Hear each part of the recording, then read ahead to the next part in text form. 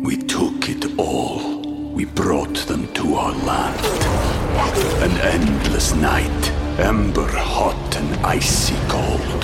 The rage of the earth. We made this curse. Carved it in the blood on our backs. We did not see. We could not, but she did. And in the end... What will I become? Senua's Saga. Hellblade 2. Play it now with Game Pass. Welcome to the New Books Network. Welcome to New Books in Anthropology, a podcast channel on the New Books Network. I'm your host, Irene Pramod from the University of Michigan, and today I'll be in conversation with Professor Guangtian Ha, author of the riveting new book, The Sound of Salvation, Voice, Gender, and the Sufi Mediascape in China, published by Columbia University Press earlier this year in 2022. Guangtian Ha is Assistant Professor of Religion at Haverford College. He received his PhD in Cultural Anthropology from Columbia University. His research concerns the transnational intersections of Islam, gender, race, ethnicity, and labor in China. His work has appeared in journals such as the Journal of Chinese Religions and Sociology of Islam, and he is also the co-editor of Ethnographies of Islam in China and The Contest of the Fruits, published in 2020 and 2021 respectively. Before we delve into your book and its rich conceptual and empirical material, I wonder if we could just first get to know you a little more. Would you mind telling us a bit about your personal background and what led you to become an anthropologist working on the politics of liturgical ritual and vocal recitation in Chinese Islam, particularly within the Jahariya order? Thank you so much, Irene, and thank you for having me. I was born and raised a Sinophone Hui Muslim, but I did not grow up in a Muslim community. I was raised in a city very close to Beijing.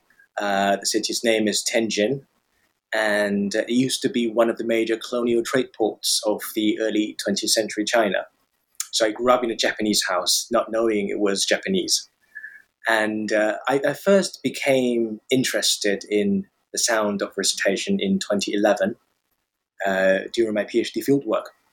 And the fieldwork itself covered multiple locations in China, from eastern China to southwestern China to northwestern China. But the focus was on the intersection of Islam, ethnicity, and gender politics. So my PhD has nothing to do whatsoever with sound and recitation. So this current book, The Sound of Salvation, is entirely a new work, unrelated to my PhD.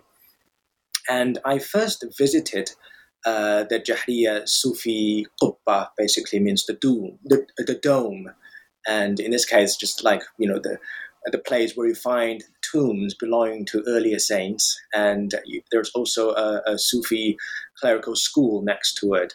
So I visited this site when I was doing my fieldwork in Ningxia in 2011, and I was immediately struck by the sound of their recitation.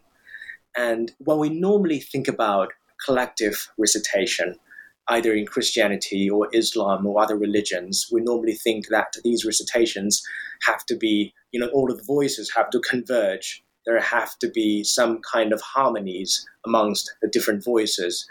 But what really struck me about the Jahariya sound is that the voices did not quite converge into one singular voice, and they're always slightly off sync.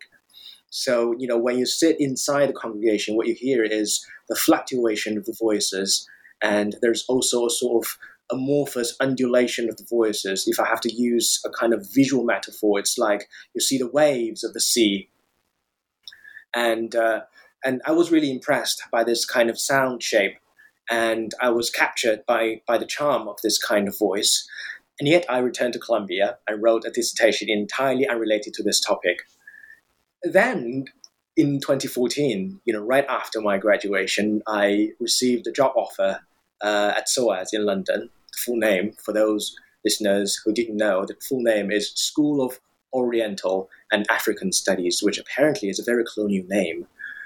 And the project was basically focused on describing and analyzing the soundscapes of Islam in China. We have the principal investigator, Rachel Harris. She is an ethnomusicologist in music department at SOAS, and she works on Uyghur Islam and Uyghur recitations. And we have a second colleague, Maria Yashok, who is based in Oxford, and she works on women's recitation among China's Sinophone Muslims. And my job was to work on the Sinophone Muslim Sufi soundscape. So I went back to the Jahriya, to Ningxia in northwestern China to conduct more field work. And the work officially began at the end of 2014 and lasted until probably, I think, August 2015. That's continuous work. And then I went back each year, each summer, and I last returned in 2018. So it's been nearly 4 years now, thanks to the pandemic and also, the politics on the ground. The Sufi school I worked in had been closed even before the pandemic, and the students were disbanded. And as of now, it's still closed. We don't know when it will reopen, and thanks to politics as well as COVID. Got it. Thank you so much for that. And for kind of tracing the contours of what is, I suppose, ultimately a nascent project in its post-dissertation, which is fascinating. Could you also briefly tell us about how you came to write The Sound of Salvation? In particular, how did some of its key concepts, especially this concept of fragile transcendence that kind of is kind of interwoven throughout the book, how did it come to interest you and develop over time, particularly, especially over these last 4 or 5 years? Right. The book itself took about 4 years to complete, not counting the time for field work. And one of the main goals I set myself is not to treat these, Sinophone Muslims as an ethnic minority. And I wish to focus less on the state and the official state politics of religion and ethnicity. I mean, as you can see in the book, I try to, although the state appears here and there, I try to keep the role of the state as small as possible because I want to really spotlight the world of the Sufi world of the Jahriya disciples. And I try to describe in more minute detail the religious practices and expose the transnational and trans-regional histories that gave rise to these practices, these sounds. And I hope the book to be able to engage with the broader Islamic studies, as well as to help me experiment with ethnographic writing. As another anthropologist, that each anthropologist comes of age with an ethnography, right?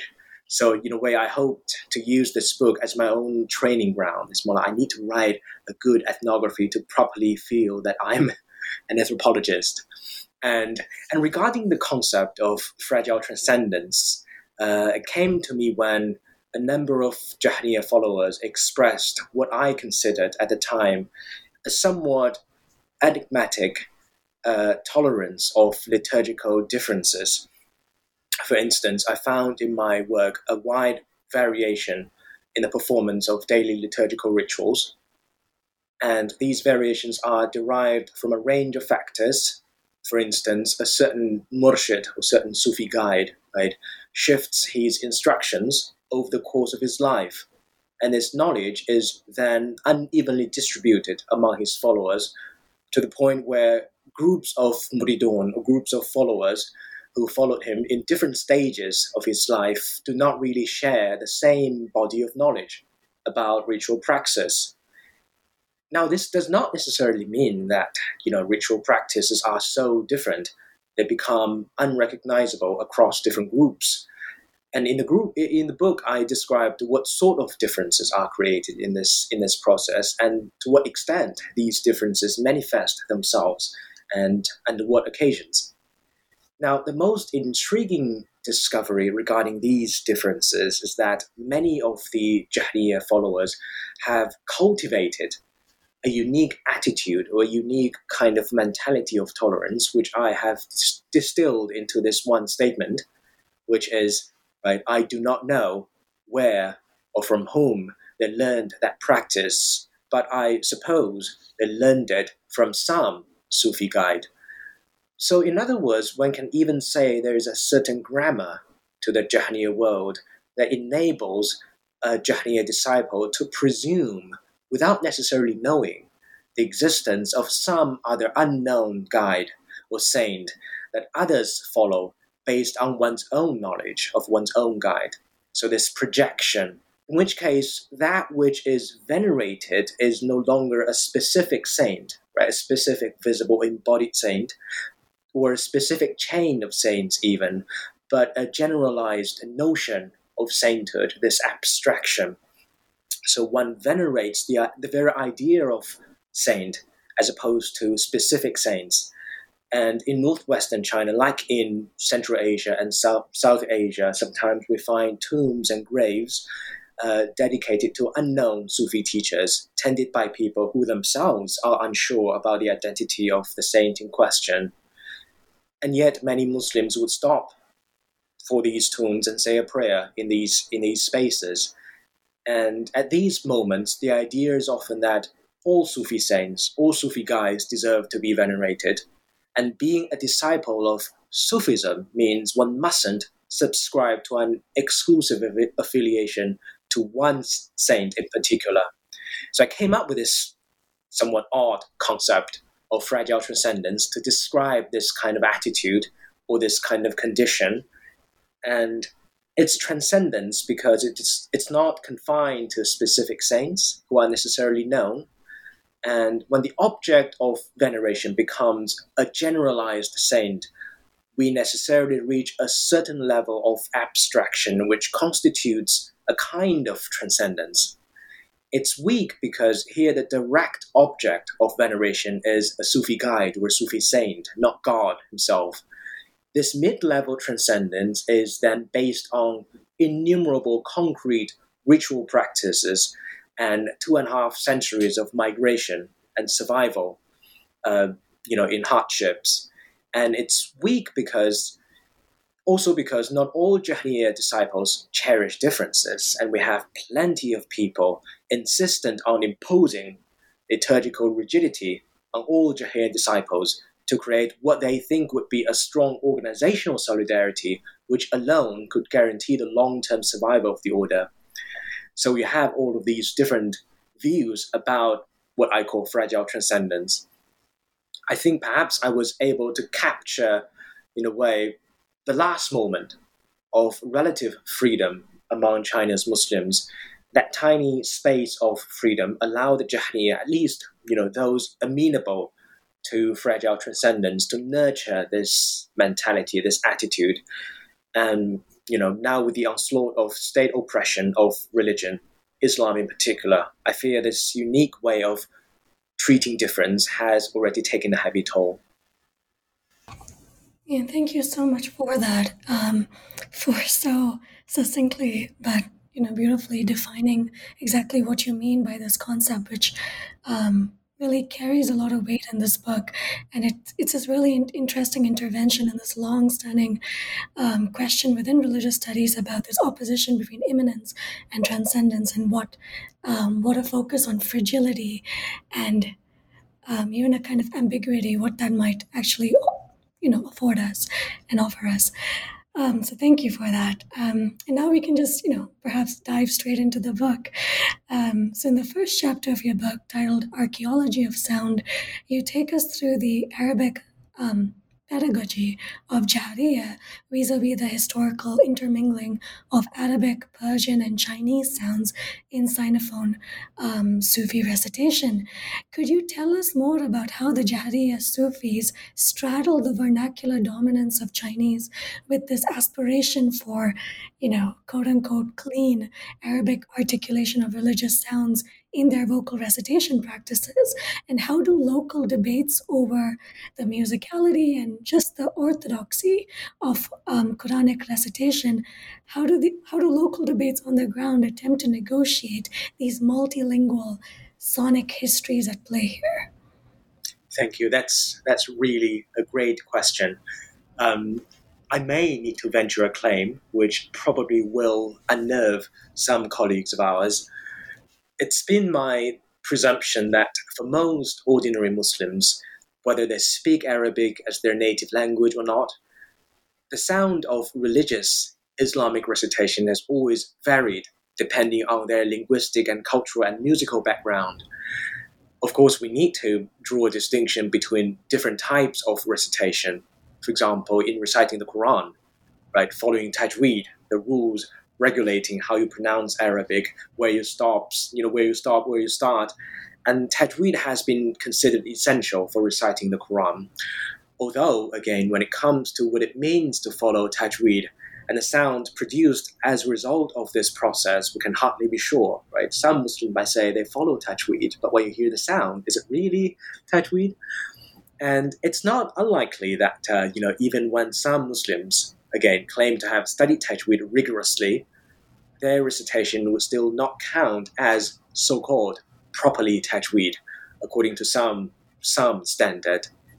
So between what people claim to have done and what they are actually doing, there may be a gap so wide we wonder how anyone could not have recognized it.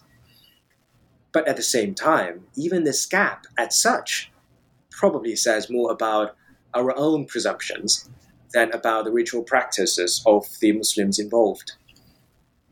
Now, when we come to reciting panegyric poetry or Sufi dhikr, the Sufi remembrance of God, the variations in sound are even greater. An Egyptian recitation of Ibn Faris al-Qasid al-Hamariya, the Wine Ode, would sound very different from an Indonesian recitation of the popular Qasidatul Burda, by the mental ode by Imam Busiri. And the difference would be clear in both their pronunciation of Arabic and in the melody or tunes given to the respective poem. And the same can be said of, Maulud or Maulid recitations, which take place not only on the birthday of Prophet Muhammad, but in many other occasions as well. The praises of the Prophet often exhibit a strong local flavor in its musicality, though the text at times, remains largely similar across many Muslim communities. Now, when it comes to the Jahriya, the multilingual nature of Jahriya recitation needs to be considered in this broader context of diversity. So when we look at how Arabic is learned among Sinophone Muslims, we find that from early on, both historically and in terms of, children's education, Arabic is learned using original Arabic and Persian texts. One learns Sarf, which is basically the basic Arabic philology. Using these texts, once one has a very basic knowledge of the Arabic alphabet.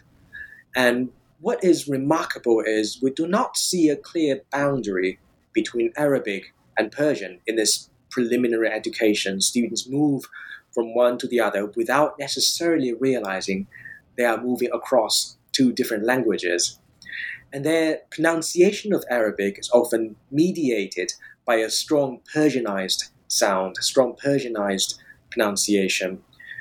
This perhaps exposes the extent to which Arabic pedagogy among Sinophone Muslims has always been a if not multilingual process involving at least Chinese, Persian, and probably even some Turkic in pre-modern and early modern times.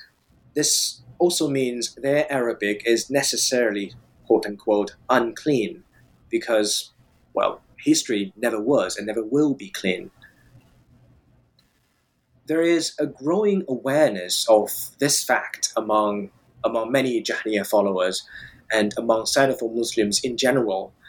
But somewhat unfortunately, we also see this new awareness becoming more selective in its focus on the Chinese side of the story at the expense of its multilingual aspect. So this is perhaps, compelled by the official state position that aims to further sinicize Islam in China. Islam in China is quickly becoming monolingual, unfortunately. But I know some scholars, both in and outside China, who have been resisting this, but the prospect looks rather grim at this moment.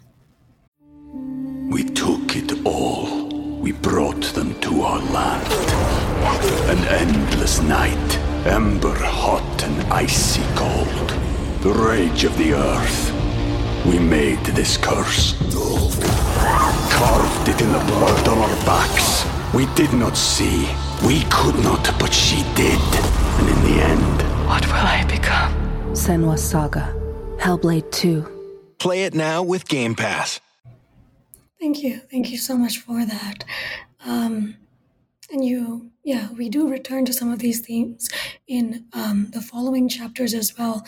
But in the direct next chapter, which is titled The Sacred Circle, you pivot to a sensitively vivid, very vivid ethnography of the Jahriya Dair, which is a circular ritual arrangement of religious objects and Sufi reciters. And in it, you describe how the Jahriya recitation of the Muqammas gives way to a distinct form of sociality that exceeds what is visible, tangible, or sensorially perceived, and inhabits, you tell us, instead, a space of abstraction, which is exactly what you were talking about just a few minutes ago. The space of abstraction typified by the figure of a spectral, idealized, imagined reciter.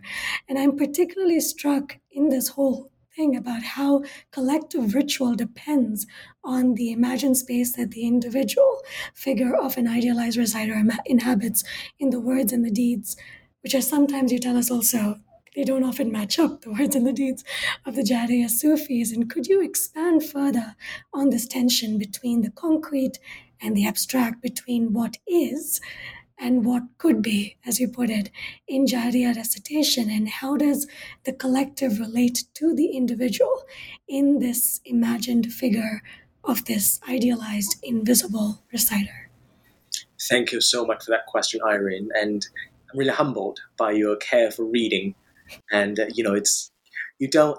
normally don't expect people to read my work carefully. So this is quite humbling. Thank you. And my interest in this collective creation of a spectral saint, or the emergence of abstraction through concrete liturgical practice, is in part derived from a critical distance I wish to take from two perhaps predominant paradigms in the study of Islamic sound at this point. The first paradigm is that of ethical self-cultivation. When one studies Sufism, especially the performance of liturgical rituals, it's quite tempting to go down that path. One can study, for instance, the regulated movement of the body, the training of the voice, the discursive traditions that frame these religious practices. And the second paradigm is that of a more or less materialistic treatment of sound. For instance, we have scholars who adopt a phenomenological approach and uses, spectrogram, for instance, to represent and analyze sounds.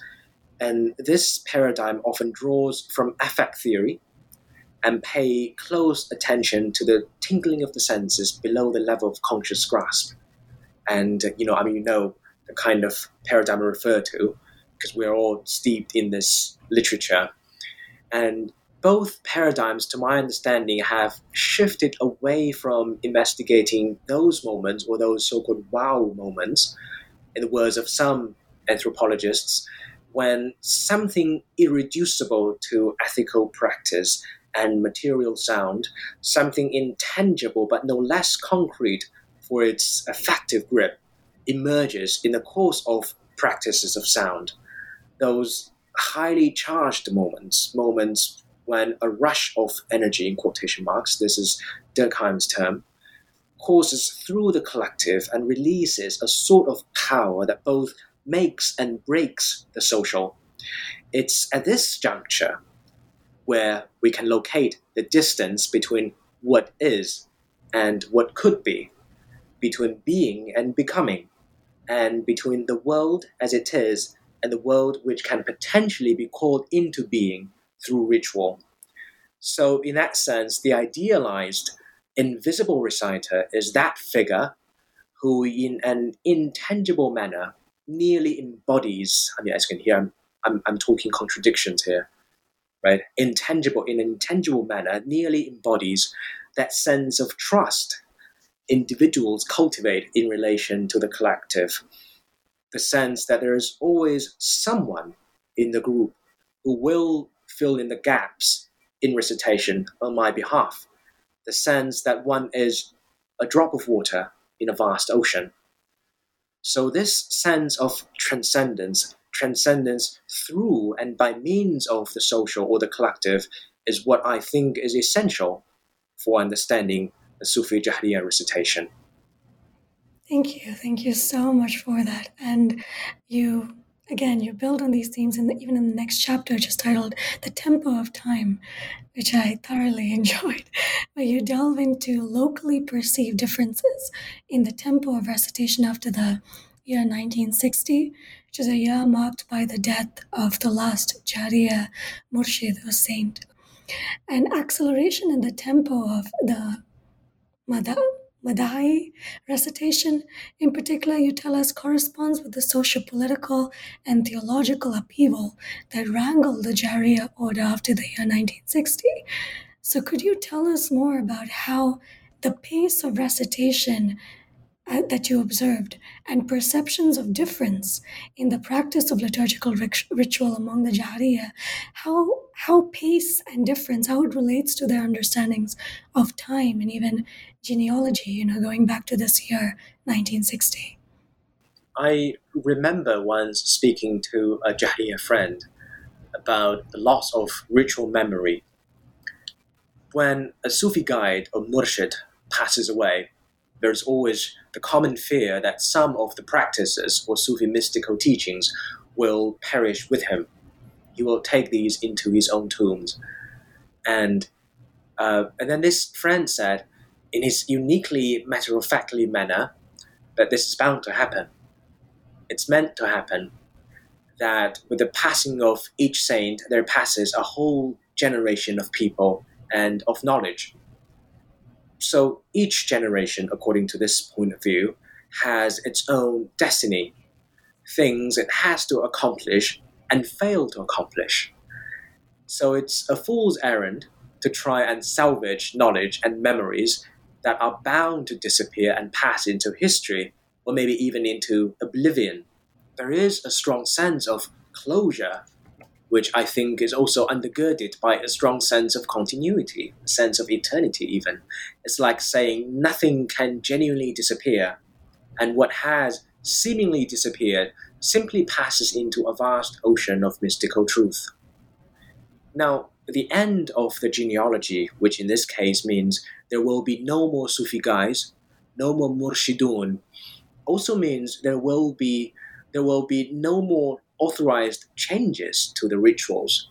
The flip side of this is that all of the liturgical variations that different guys, different Sufi saints of different generations passed on to their disciples will also remain as they are.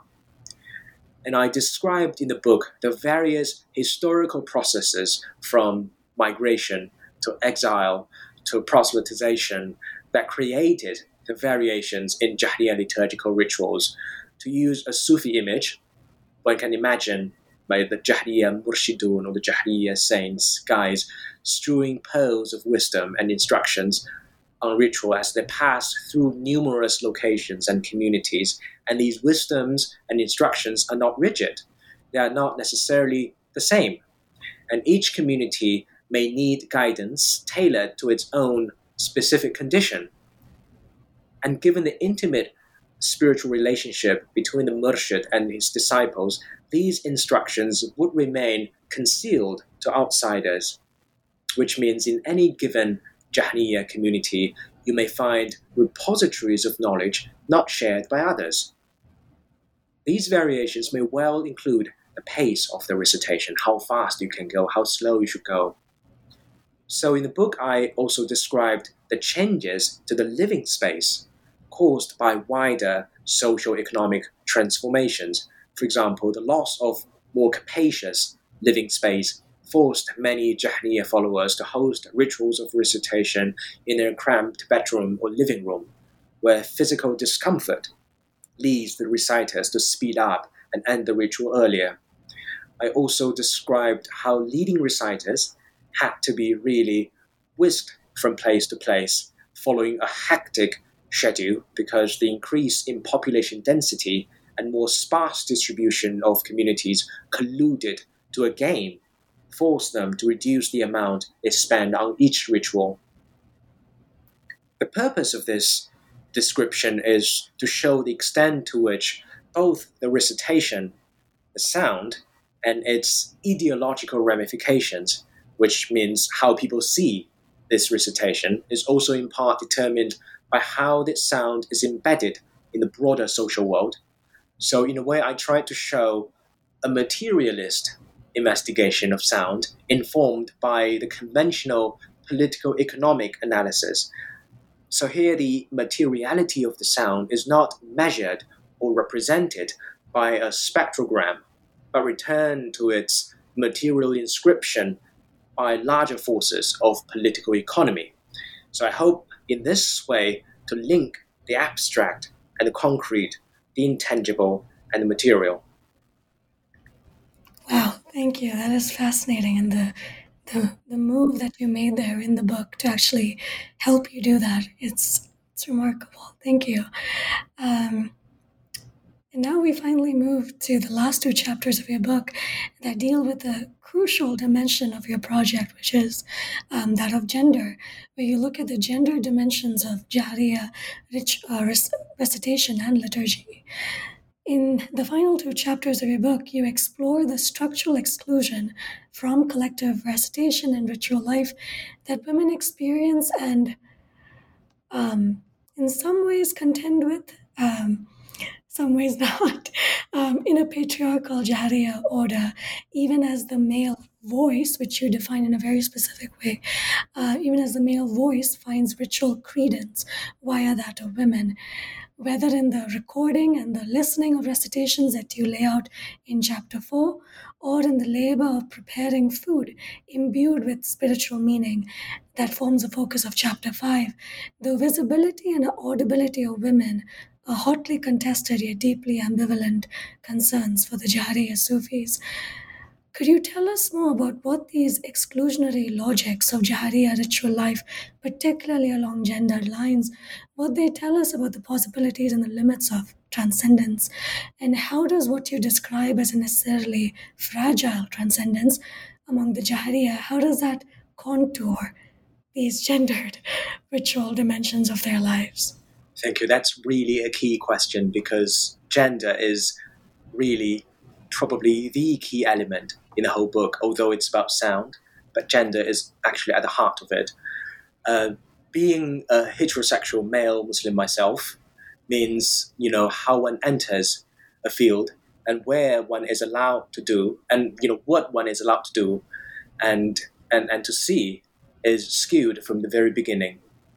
It in fact took me a long time to realize that what I thought was a whole field was merely the world seen through the eyes of other heterosexual men.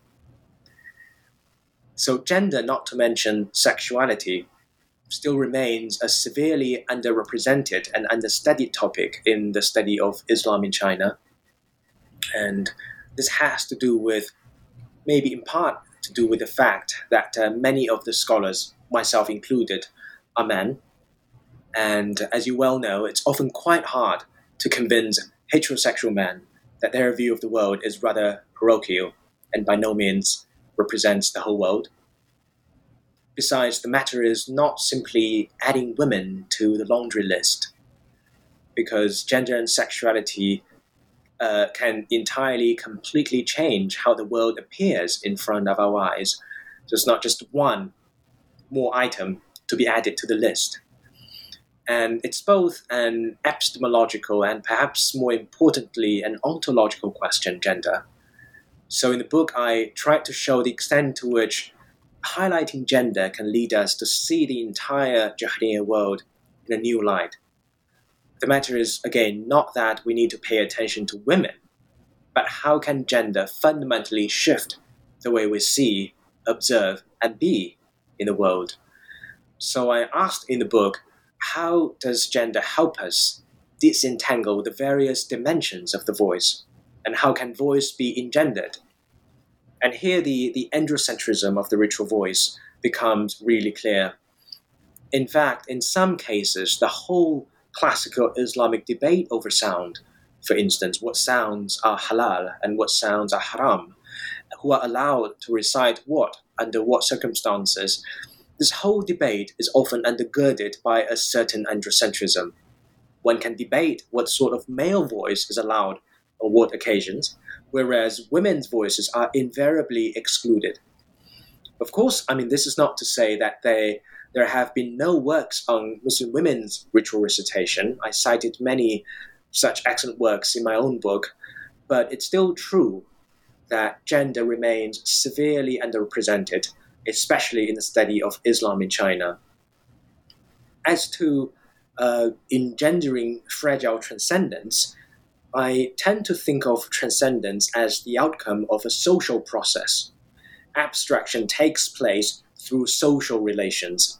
This applies to my ethnography, but it also applies to the very conceptual history that gave rise to the various definitions of transcendence in Western philosophy and anthropology. In other words, can one write a critical intellectual history of the idea of transcendence that exposes its engendered production? So when some anthropologists ask, where is transcendence in theorizing, in theorizing and criticizing the ethical turn in anthropology, my question would be, where is gender in theorizing transcendence? So this small book, in a way, shows through a case study of the Jahmiya Muslims in China that the operation of transcendence or transcendification, sorry for this very clunky term, as a social process may be intrinsically gendered to the point where we cannot speak of transcendence as a general concept without considering gender.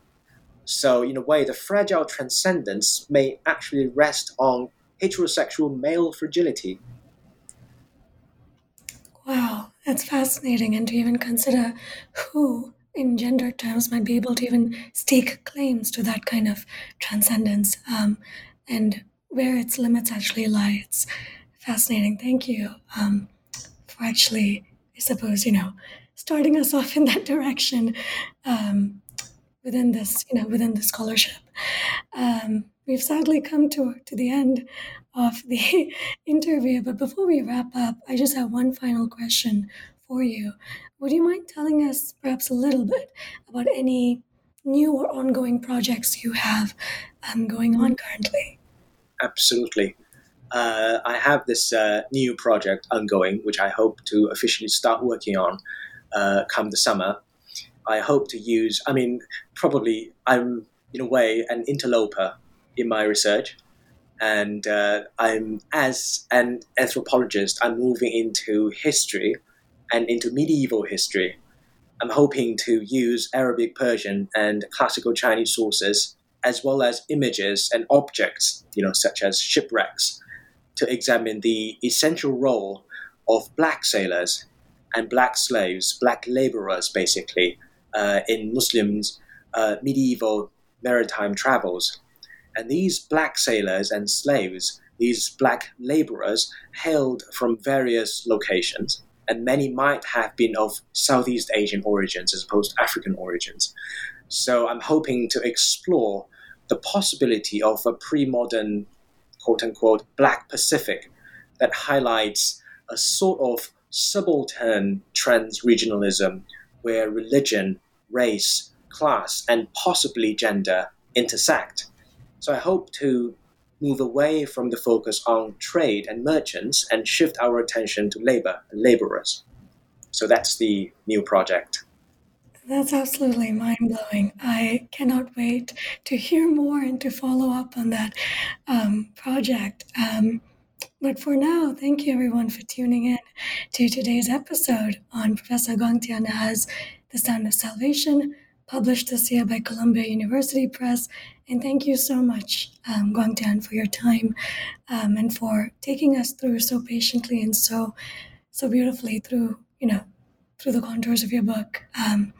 It's been wonderful to have you here. Thank you so much. Thank you, Irene. It's my pleasure. Of course, thank you. And this is your host, Irene Pramod, and stay tuned for the next episode on New Books in Anthropology.